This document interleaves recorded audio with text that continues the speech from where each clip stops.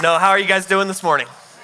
Good. For you, those of you who don't know who I am, I'm Daniel, one of the pastors on staff here, and I have the honor of speaking to you this weekend, and I take it very seriously, and I believe God's got a very, very special word, a life-changing word for you guys. So let's just dive right in. We're in a series called Non-Negotiable, and I believe there's two types of non-negotiables. I believe there's one that God speaks to us through the Bible, and that's a non-negotiable for us corporately. That's something that we can't negotiate in our faith. And then I believe there's a personal non-negotiable. So for instance, if God was saying, hey, I want you to fast every Friday for the next year, that's your conviction, but it's not everybody else's conviction. And I believe that what God has put on my heart is a corporate non-negotiable for each person in this room. But before I tell you what the non-negotiable, let me give you a little bit of the background of the story. So the last time I spoke here was at the end of June, and I titled it Calling Us to the Mountaintop, or Invitation to the Mountaintop. And the premise of it was that when the Israelites were at Mount Sinai, God called all of them to the top of the mountain, but they were like, no. Moses, you go, whatever happens, we'll listen to you. We want to stay down here. And the point was that God is calling us there, and we have to get there. So I gave a few points on how to get there, but my last point, I said it's the secret place. And I gave a 5 to 10 little mini message in the message about what the secret place was.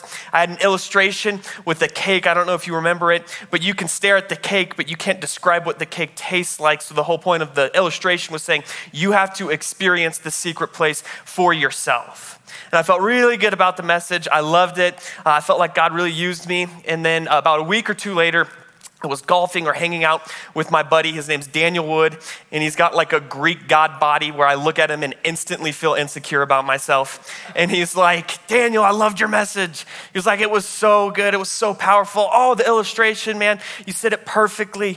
And then I was looking in his eyes, and because we're talking face to face, and I could tell there was a hesitation almost. He was like, but I really wish that you could have talked a little bit more about the secret place. It was like, I know that for me, I'm desperate to get there. So I tried to explain it again like I did in my message, and he's like, it's just not connecting. It's just not connecting. So then a week later, I was told I'm preaching in the non-negotiable series, and instantly the Lord was like, secret place, secret place, secret place. And I'm like, no. It's an extremely hard message to talk about. I just did a 5 to 10 minute one, and that's all I got. How am I gonna make that a 40-minute message in the secret place, secret place? And I was like, no, I got plenty of good messages that I could talk about. And then I came to the realization that I'm not preaching from what I want, I'm preaching from God's heart for what you need. So I said, okay, I'll do the secret place. I'm thinking, well, I got to read books. I got to listen to messages about it. I got to get more information about it. And then God was like, yeah, Daniel, that's all in the flesh, but what I need you to do is get to the secret place. What I need you to do is to discover me more. And I was like, okay. So vacation comes around, and I don't know about for you guys, but vacation for me, I feel so refreshed. God refills me. It's a place in the past where I've been able to just go and God speaks to me and I hear him. So I'm like, okay, let's do it. I'm going to Albuquerque. I was like, I'll do it tonight. We stop at Albuquerque. We're on our way to Scottsdale.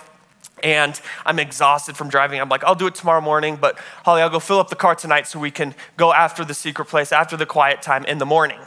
So I go fill up the car, and it was like the most eerie scene. And I look back now, I'm like, oh, that makes a lot of sense. But like a huge main road in downtown Albuquerque was closed. I go to a gas station to fill up. This lady goes to her car as fast as she can, puts like $2 of gas in, and then just speeds off like 60 miles per hour in the gas station. And I'm like, what is going on right now? So I go back home or to the hotel room, turn on the news, and they're like, there's protests in Albuquerque. And I was like, well, I'm in a safe place. Nothing's gonna happen to me. So I wake up in the morning, right? And I'm like, okay, I'm gonna take the bags out so we can just leave right after the quiet time, right after the secret place. And I'm walking kind of like this, and I see glass right next to my car, and I'm like thinking, some jerk was drinking whiskey last night and just slammed the bottle right next to my car. And I start looking a little closer, and it's like this really fine glass. It didn't look like normal glass, and it was tinted. So I look up, and Holly and I had to rent a vehicle because apparently after you have 3 kids, a minivan isn't large enough. Yeah, so we had rented a Yukon XL, and they busted our window open. So I'm not gonna, to be honest with you, the first thing I checked to see if they stole was my golf clubs. And then it was the car seats. No, I'm just kidding. It was the car seats first because then our vacation would be done there. But the worst part is they broke it and didn't even take anything. So I checked the entire car, nothing was stolen. But that whole morning I had to start dealing with, okay, Hertz, do you have an extra car here in Albuquerque that we can switch out? And they're like, the largest we have is a Tahoe. And I'm like, you don't know my wife, sir. You don't understand. You know, I look back now, my dad actually used to call me the pack mule when we were kids, and it was because like I was complaining or doing something. I probably was like, are we there yet? Are we there yet? Are we there yet? Which, by the way, I thought that was just in movies. And then I had a son, and they're like, are we there yet? Almost there. Are we in Arizona? Nope, still in Colorado. Nope, still in Colorado. And just over and over and over again, okay? So, they can't switch it out. I called the glass company and they're like, hey, can we replace this? I need to get on the road. And they're like, yeah, we can do it by August 12th. It was August 3rd. I'm like, I'm not waiting in Albuquerque and missing my whole vacation. So we just put on cardboard and I was like, let's deal with it in Scottsdale. So we drove all the way down there. My son's like, Daddy, my window's missing. I'm like, yes, it is missing. It's more than missing. It's gone. And so we get there and I'm like, okay, I'm really gonna be able to pursue the secret place. I'm really gonna be able to pursue the quiet place. And it just so happens that 3-year-olds on vacation wake up at 4:30 and go to bed at 8, and you're just exhausted and you're like, oh, I'm so tired, I just wanna hang out with my wife. And then it comes the end of vacation. And yes, I was having my quiet time, but I wasn't entering the secret place. And church, there's a huge difference between the quiet time and the secret place. Your quiet time is what propels you into the secret place. Listen to me when I say that. So I get home and I'm like, oh my gosh, I gotta preach in 2 weeks and I don't have anything. I don't have anything. So I'm like, Dad, I'm freaking out. What do I do? He's like, go to the secret place. Don't get interrupted. I'm like, okay. So I'm there. I'm trying to get there. I'm in the quiet time. I'm like, where's Jesus? Why aren't you speaking to me? You asked me to talk about the secret place, but you're not speaking to me about your secrets. I don't want to preach out of my flesh. I want to preach out of the Spirit. And I kept trying. And then this past Tuesday, we have teaching team in the morning. And we talk about the message of the coming week. And they're like, how do you feel? And I'm like, I don't feel good. It's like, I do not have much information. And I was like, comes that night. Everyone's asleep. And I just am like, Lord, I will wait however long you want. Because I write my messages on Wednesday. And I'm desperate. I'm frustrated. I need to hear from you. And then he spoke. And I promise you guys that this message was birthed out of the secret place. These are not my words. God is using me as a vessel to speak to you. And I promise you guys, after this message, if you understand that the secret place is a non-negotiable, it will change your life forever. It will not only change your life, it will change generations below you. So please hear what the Lord is speaking to you about today. So the first thing that I wanted to talk to you about that I felt like the Lord was like, you need to hit this, is what is the secret place? I think Christians today think the secret place is quiet time, but I want to describe to you what the secret place is by the Bible and by a few people that I trust that really dive into the secret place, really dive into the prayer life. So the first person I asked was my wife. I said, Holly, what is the secret place to you? And she says, I go to a place with my heart and my mind. It's a simple place. She walks into an infinite room. And I know these are vague descriptions, guys, but I guarantee, but let me just get through this, okay? So I said, when was the first time you experienced the secret place? She said, I was at YWAM, which is Youth with a Mission. It's a missionary organization. And she was like, everybody was experiencing the Lord but me. And I was desperate. I was crying out to the Lord, why are they experiencing you, but I'm not experiencing you? And she was pushing through. And then finally, she got a picture of a sunflower. And the Lord spoke to her and said, you are my sunflower, and you are beautiful. And the other side of it, guys, she was dealing with insecurities at that time, and instantly they were lifted away. Instantly. I asked my sister Amy, what's the secret place to you? She said, it's a sacrifice. Nothing can get in the way. Quiet time is what you do before that, and it propels you into the secret place.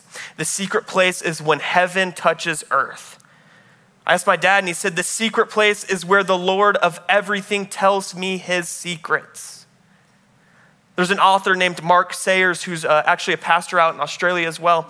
I'm reading a book right now by him called Reappearing Church, and he put it this way. Christianity is more than simply right belief. Right belief is key, but it is ultimately a faith of more dynamic personal relationship with the creator of the universe. We may know the right information, but not the transformation. The transformation is the secret place. So Tuesday night when I was in that relationship, I was in that intimacy with the Lord. I said, Lord, what is the secret place to you? What is the secret place to you? And I felt like he said this to me, church. The secret place is where I can fulfill my original purpose with you. The secret place is the Garden of Eden. You see, guys, it was our flesh, it was human nature that separated us from God. When we ate from the tree of knowledge of good and evil, it put a veil between God and us. And that's why people get so confused and are like, why is God so angry in the Old Testament? He wasn't angry. God was perfect and we are imperfect, and perfection and imperfection can't come together. So what he was doing is trying to make the people as perfect as possible so he could be in intimate relationship with him. The entire Old Testament is about him striving, saying, please, stop making these stupid decisions. Follow me, listen to my voice, because what I'm trying to do is get you closer to me. And he had a plan the whole time. He sent Jesus, who was sinless and perfect, and took our place as sinners and broken in order for us to have intimacy with the Lord. And when Jesus died on the cross, we put the veil up, but God said nope and slashed the veil so we could be with him. So what the secret place is, it's intimacy with the Lord. It's relationship with the Lord. It's going to that place and saying, I love you, Jesus. So what does the Bible say about the secret place? In Matthew 6, verses 5-8, it says this, and when you pray, do not be like hypocrites, for they love to pray standing in the corner of synagogues and on the street corners to be seen by others. Truly, I tell you, they have received the reward in full. But when you pray, let's listen here, when you pray, go into your room, close the door, and pray to your Father who is unseen. Then your Father who sees, okay, I want to show you something here. It says, pray to your Father who is unseen, right? Because he sees. I think Christians believe every single time you go to the secret place that you have to hear the voice of the Lord. And yes, that's where he speaks to you, but that doesn't mean he has to speak to you every single time. It doesn't matter, okay? That doesn't mean you don't go to the secret place, because guess what? He sees. I think the way that you can tell the maturity of a relationship is that you're comfortable in silence with that person. Some of the most intimate moments in my life with my wife is where we can just sit on the couch and not talk. So why do we go there? Because God fills us. Instead of giving from our essence, we can give from our overflow, because we're constantly pouring into people. And I'm not even talking about when it comes to Jesus, pouring into people about Jesus. You're constantly giving people things. You're constantly doing, saying yes to these things, and it's coming over, right? It's coming out. But if you're not being filled, you're empty.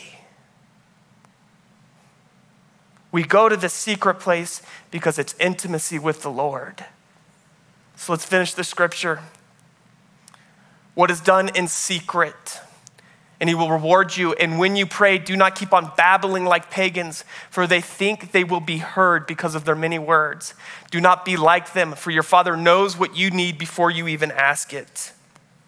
I love that scripture because I think it shows the biggest difference between Christianity and every other religion in the world. Every other religion in the world is, what can you do publicly? What are you doing on street corners? Are you going to temples? Are you doing these things and praying? See, Christianity isn't about what we can do. It was already done. So it's not about your works. It's through Jesus' grace that we're able to go to heaven. That's dealt with. So what Christianity is to everything else is, that's dealt with. Stop doing it. You know, it's good at times, but if you want to get intimate with me, it says it right here. Close the door and go alone. You have an invitation by the Lord, and I know it sounds like the how, but I actually believe he's describing the what. And when you're alone in a room and God is there, it's intimacy. Each one of us in this room has the invitation to say, okay, I will go alone, I won't babble, and I'll close the door. So the what of the secret place is its intimacy with the Lord. It's intimacy with the King of the universe. And guess what? The greatest part, the King of the universe, the Lord of lords, wants that intimacy with you. He wants it. Our original intent, the reason he made us, was so we could be in relationship with him. So everything that he's done since Genesis to Revelation, or close to Revelation, hopefully it's not Revelation yet, is to be in relationship with us. So the what is intimacy. It's the intimacy.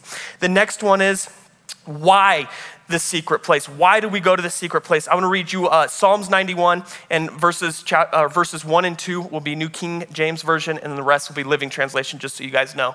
And it says, he who dwells in the secret place of the Most High shall abide under the shadow of the Almighty. I will say to the Lord, he is my refuge and my fortress, my God, in him I will trust. Okay?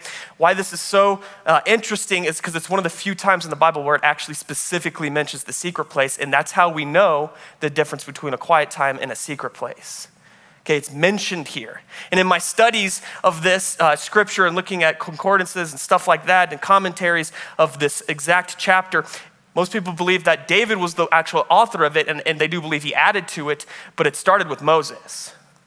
And I don't think it's a coincidence that two men in the Old Testament that were maybe the closest to God out of the whole Old Testament, or at least up there top 10, I think they understood. Moses understood the secret. If I get to the secret place, I get these things, verses 3 through 16. I'll read it to you in a second. And it passed it on to David, and he understood. Okay, so this is what happens when we get to the secret place. For he rescues you from every trap, and he protects you from the fatal plagues. He will shield you with his wings. They will be a shelter. His faithful promises are more armor. Now you don't need to be afraid of the dark anymore, nor fear the danger of the day, nor dread the plagues of darkness, nor disasters in the morning. Though 1,000 fall at my side, though 10,000s are dying around me, the world will not touch me. I will see how the wicked are punished, but I will not share it, for Jehovah is my refuge. I choose the God above all gods to shelter me. How can the evil overtake me or the plague come near me? For he orders his angels to protect you wherever you go. They will be steady. They will steady you with your hands to keep you from stumbling against the rocks on the trail. You can safely meet a lion or step on poisonous snakes. Yes, even trample them beneath your feet. For the Lord says, because he loves you, I will rescue him. I will make him great because he trusts in my name. When he calls on me, I will answer. I will be with him in trouble and rescue him and honor him. I will satisfy him with my full life and give him my salvation. We go to the secret place because God gives us shelter, refuge, and fortress. The culmination of verses 3 through 16, that's what he's giving us. And I've talked to more people in this time and age with the political turmoil, with a plague going on around us, that they read this scripture because it should give you confidence. If you're reaching that secret place, God is promising you these things. But don't go into it with an expectation of how you want it to look. Have an open heart of how God wants it to look. It's not always how we think it should be. When we abide in God and dwell in the secret place, we find shelter, refuge, and fortress. It is the secret place that we are most vulnerable with God and most deeply experience his intimate love. I have a story to tell. So some of you guys may know that my wife and I welcomed in a baby on April 14th, okay?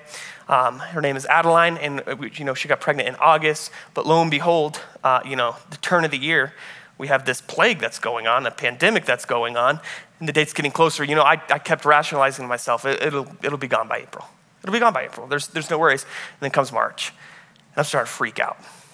I'm in my, the worst part is, guys, I've never told Holly this story. The worst part was that I had to be strong on the outside, but inside I'm freaking out.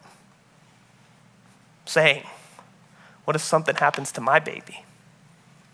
What if something happens to my wife? What if the baby ends up going to the NICU?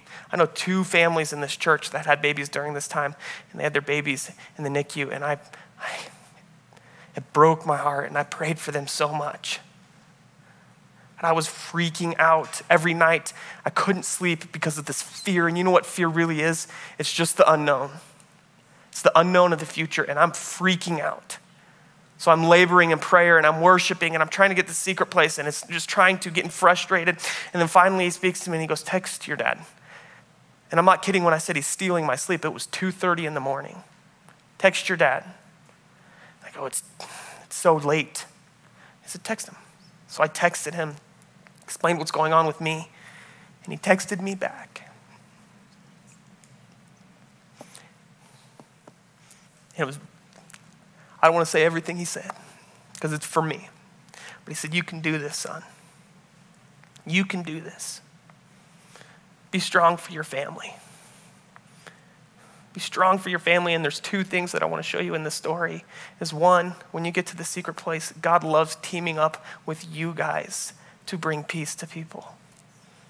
It is a team, and that text, that simple text, brought such peace. And I know if people had babies in this time, you know what I'm going through. You know what it was like. It was scary. And a simple text brought peace to my life.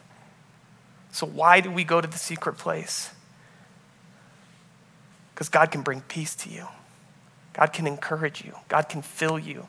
God can protect you. God can do all these things that Psalms 91 is saying to us. We go to the secret place for those things. There's someone in here in this room that needs to hear that right now. I believe God is telling me that there's someone in the older generations that had tried to go to the secret place, and it didn't work out. It didn't stop their faith with the Lord. They believed in him, but I do believe that they stopped trying to get to the secret place. And God ordained that you would be here today to hear this. And what he is saying is try again. Try again. And hopefully with the clarity that I'm bringing, that you don't have to hear the voice of the Lord every single time you're in the secret place, but you're just in his presence. Please hear me on this. There's someone in here that needs to hear that. So the why is we get all these things. The what is its intimacy. So let's talk about the how we get to the secret place. And this is probably where I spent most of my time studying and doing these things because I wanted to make them as applicable as possible to you guys. I wanted to make it as easy as possible for you guys because as a pastor, I can tell you a hoorah message, but so often you're left with not the how, so you feel kind of left high and dry, right? So I want to talk to you about how you get to the secret place. And the first one is you have to wait. You have to wait. And we live in a culture and a day and age where we have a microwave society where we want everything now. If our phones are 2 seconds slow, we throw it because we're mad. We want everything as fast as we can. And man alive, have I seen it from the older generation down, it almost gets worse and worse and worse and worse. But I promise you, if you want to get to the secret place, you have to learn the art of waiting again. And specifically my generation and below. Where is the patience that we have? Where is the waiting? And waiting really is an art. It truly is an art. I want to show you a scripture in Lamentations 3, verses 25 through 29. It goes this way. The Lord is good to those who wait for him, to the soul who seeks him. It is good that one should wait quietly for the salvation of the Lord. It is good for a man that he bear the yoke in his youth. What Jeremiah is saying here is that he learns to wait when he's young. He learns to wait and grow that habit of waiting and listening to the Lord when they're in their teenage years. So teenagers and kids, listen to me right now. Learn to wait now because the older you get, the harder it will be to learn. Wait. You don't have to constantly have everything right off the bat. There's something beautiful about waiting for something, earning something. Wait.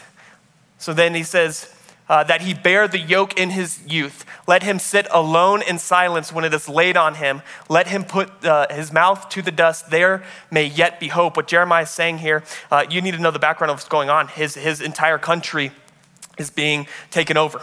The temple is being torn down. Israel and Jerusalem are nothing anymore. And he's crying out to God and he's saying, where are you? And he's waiting for God and saying, where are you? We are your people. Where are you? Jeremiah is literally has the nickname as the weeping prophet. He cried out to the Lord because he was witnessing God's people being torn down, being captured, being killed, and he's crying out, waiting to the Lord. In the last part of that scripture, he's saying, but I'll wait in the silence, right? What he's saying is that no matter what, I will trust you. If you don't show up, I will trust you. I will not babble about what you should be doing. I will trust you. And the second part of it is that he's not going out and complaining to people about it. There's certain standards that's going on in life right now.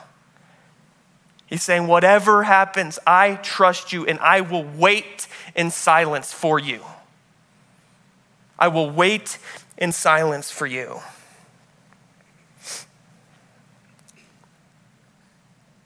I have an illustration. So I think when it comes to the secret place, about 95% of the time, you have to wait. I think there's 5%, it's God. He can come at any time, right? And I don't want to cap him. I don't want to put him in a small place because guess what? If you say this, okay, I'll give you 5 minutes. I'll give you 10 minutes. I'll give you 30 minutes. Yes, I understand there's a schedule in every one of our lives and you can't make it to the secret place every single day, but you need to set out a time where you don't cap off God, because when you cap off God, you cap off what he can do in your life, how he can use you in this world. So don't cap off God. But I'll talk about one of these easy times that the Holy Spirit, the secret place, just boom. I was going downstairs, it was like 4 a.m. or something like that. I was just getting a cup of water and I was humming worship music. I know, very pastoral of me, humming worship music, 4 a.m. I know I don't always do that. Please don't judge me in that. And I was humming worship music, and all of a sudden I'm like almost to the fridge, and I just feel his presence. Boom. And I just started weeping. And I just got on the floor and I just started worshiping him at 4 a.m. in the morning and saying, you are so worthy. You are so good. See, the quiet time is where God listens to us. The secret place is where we listen to him. You're so worthy, Lord. You're so worthy. And then the example of waiting, the 95%, is this message. I had to wait weeks. I was on threat level midnight before I actually got the message of what I was going to speak. 95% of the time, you have to wait. In church, we have to learn the art of waiting again. Maybe that's deleting apps. Maybe that's putting down your phone. I don't know what it is for each of you, but we have to learn the art of waiting if we want to get to the secret place. So the first one is waiting on the how. The second is listening to God. And I talked about this in my previous message quite a bit. This was the dinger that I was using. So I'll hit it quickly again. The voice of the Lord, I heard from Pastor Dan DeMay. He said this to me. So he was preaching. He goes, the voice of the Lord sounds a lot like Dan DeMay does. Okay? And then he says, wait, the voice of the Lord sounds a lot like Daniel does.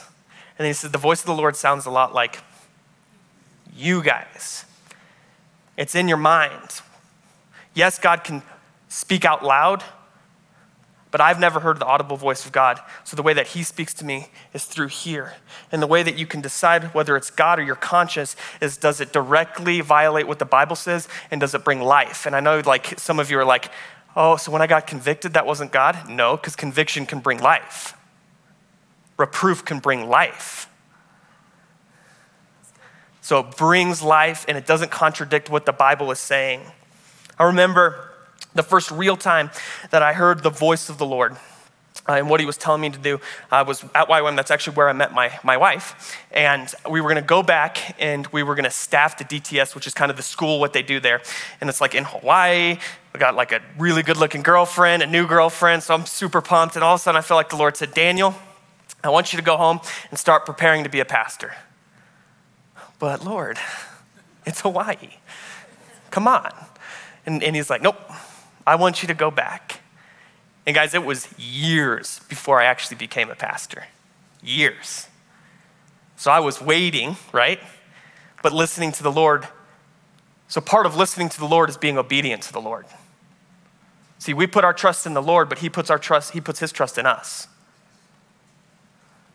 So when you hear from the Lord, you must react. You must be obedient. I remember this time we were living in an apartment complex, and this guy was moving.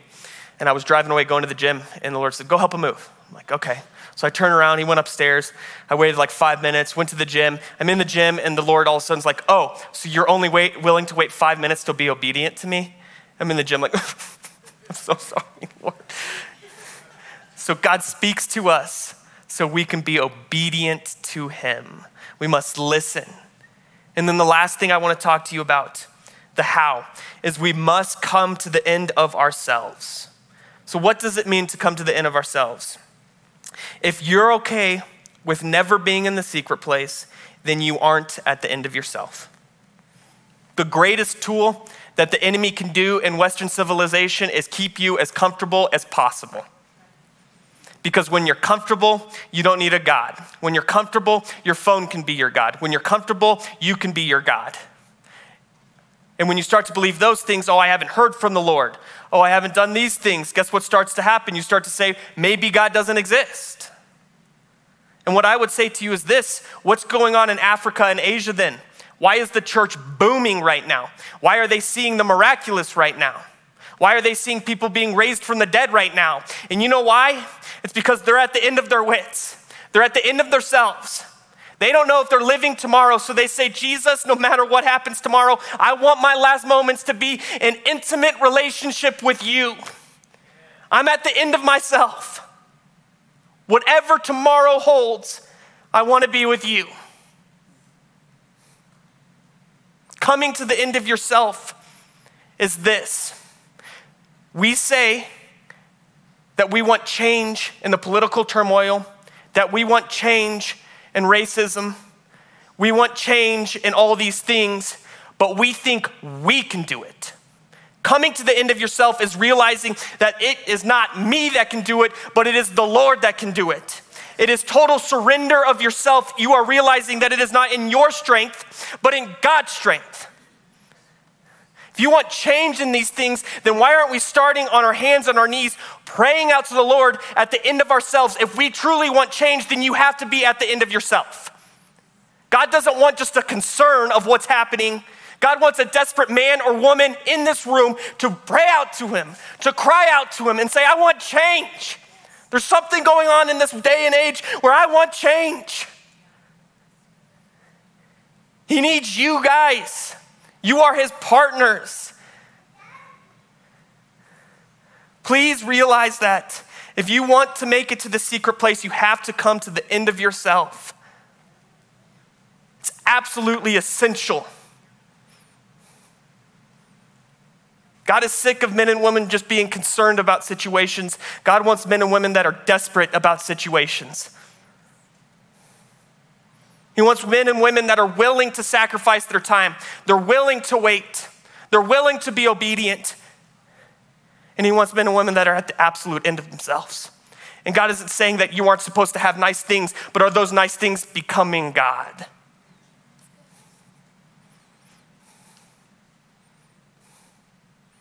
I have a video that I want to show you. Have you guys ever heard of David Wilkerson? He's absolutely a phenomenal pastor. He's kind of on the same echelon as like the Billy Graham, like he was that age, that group, just amazing, amazing pastor. And he preached out of New York, passed away a few years ago, but he has this message called A Call to Anguish. A Call to Anguish, and when I first heard it, I was a youth pastor, and it so moved me that I still listen to this video a few times a year. It so moved me. And so I'll explain what anguish and coming to the end of yourself is after the video, but if you guys would please watch the screen, it'd be great.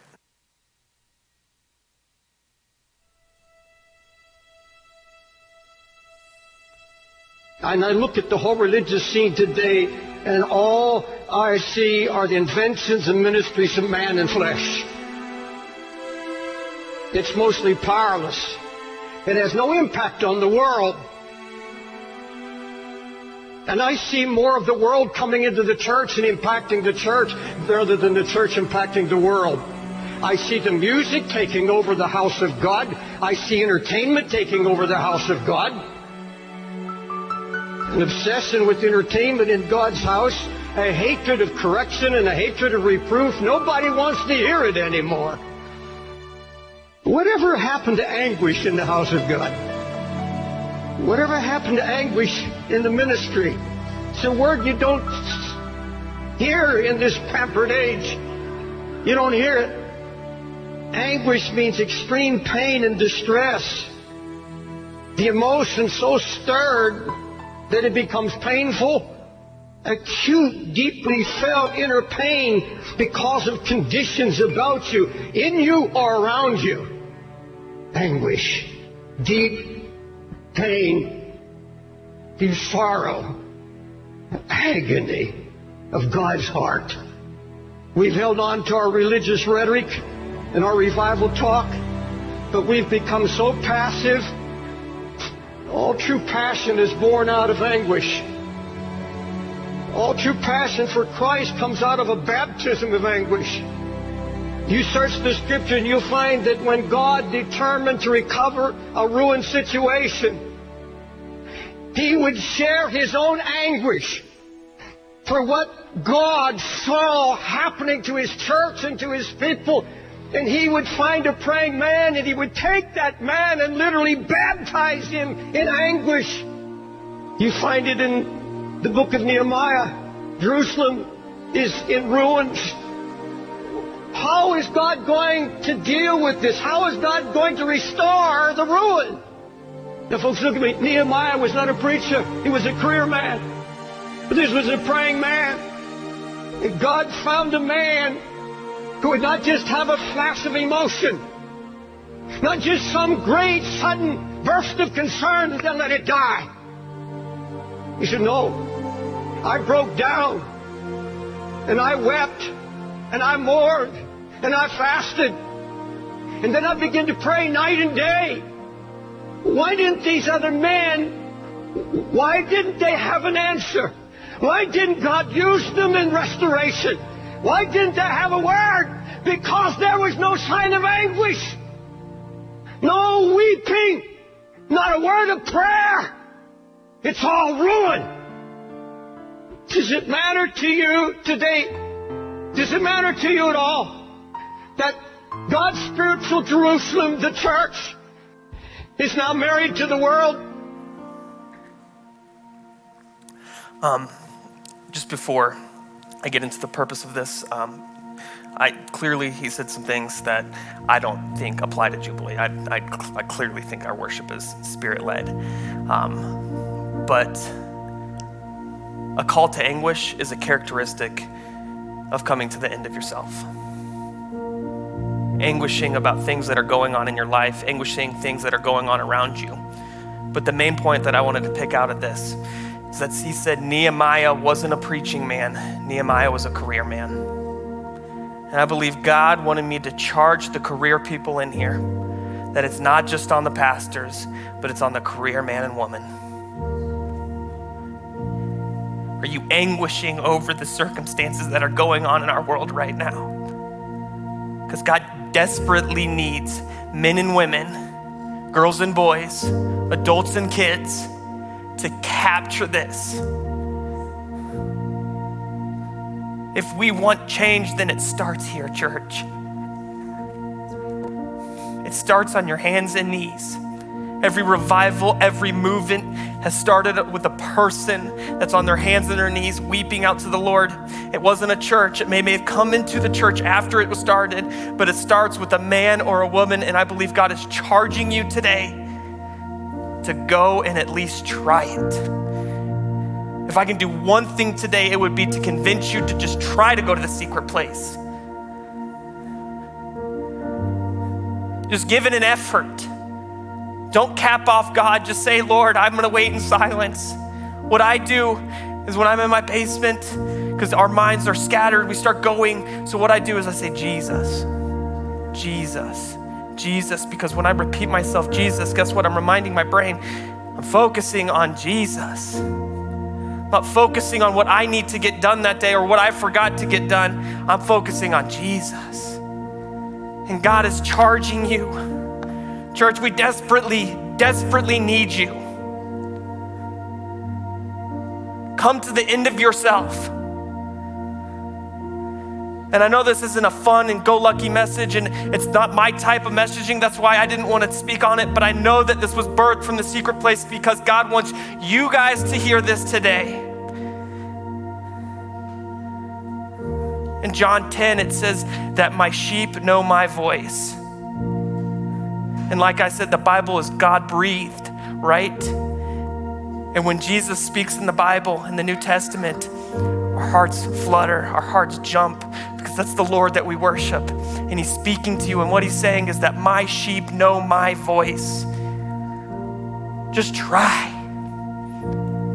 Just see what can happen. And I believe God will change stuff that's going on in this world.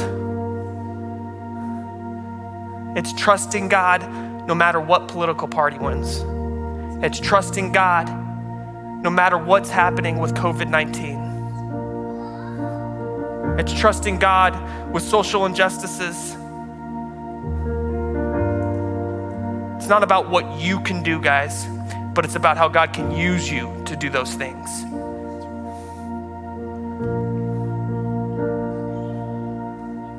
Let's have no more concern. Let's be desperate for change. Let's be desperate. I have the honor of leading you guys in communion this weekend, so if you guys would grab your communion cups and take out the little wafer.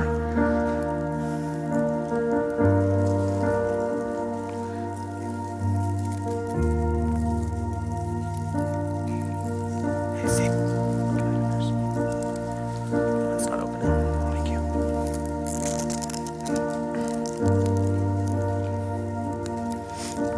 So when praying and asking God how he wanted me to do communion, I had 3 separate conversations, 2 or 3 separate conversations this week with people that were talking, and they were worried that they were going to hell, and they're like, what do I do? What can I do to make sure I go to heaven? And one was an email, one was a conversation. I just found it ironic, and I felt led that God was saying this. Guys, there is nothing that you can do to go to heaven. It's all through Jesus and what he did for us. And what I was saying to this person, these people, that it's not through your works that you earn salvation, it's through Jesus' grace that you earn your salvation. Now, that doesn't mean you get to flippantly live your life. That means you honor what he did and you live a holy and pleasing life to him. And in Matthew at the Last Supper, he said, do this in remembrance of me.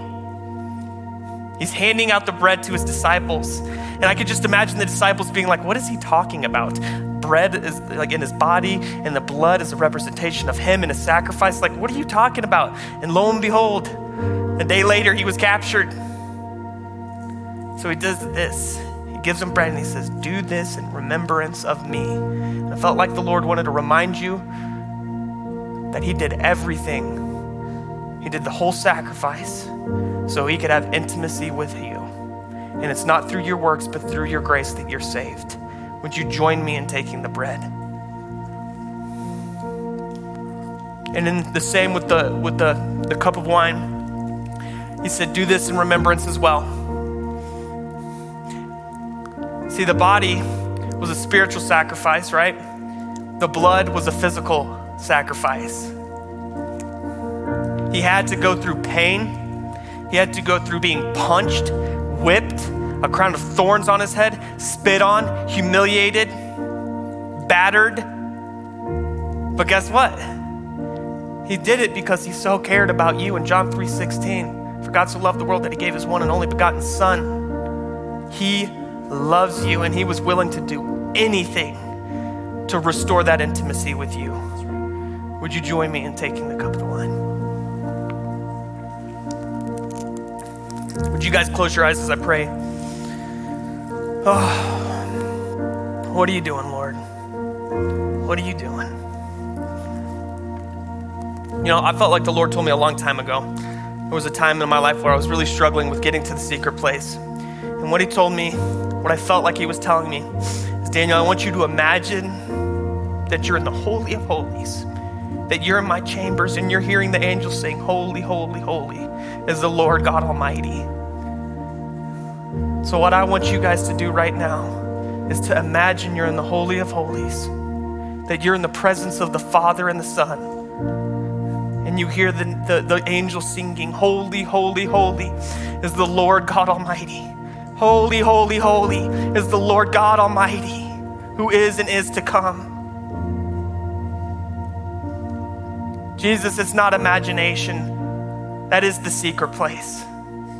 It is the Holy of Holies. So I lift up the men and women and the kids and any age group in here right now, Jesus, if they can learn to get to the secret place now, the possibilities are infinite.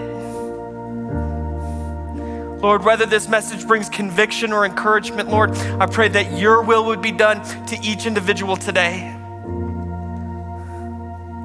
God, you're so good. Lord, we pray as we go to the secret place and we know that this was the original intention. This was our original intention. This is why we were created, was so we could be intimate with you, so we could know you. What are you doing here today, Lord? I charge the people in this room. I charge the people in this room and I pray that they would go. Lord, that they would have no more concern, but Lord, that they would be desperate, that they would be at the end of themselves, Lord. That if they want change, let them go to the secret place and give them your secrets of what they need to do. Lord, it is a partnership and we are gladly your partners. You don't need us. We need you, and yet you choose to use us. Thank you. Thank you.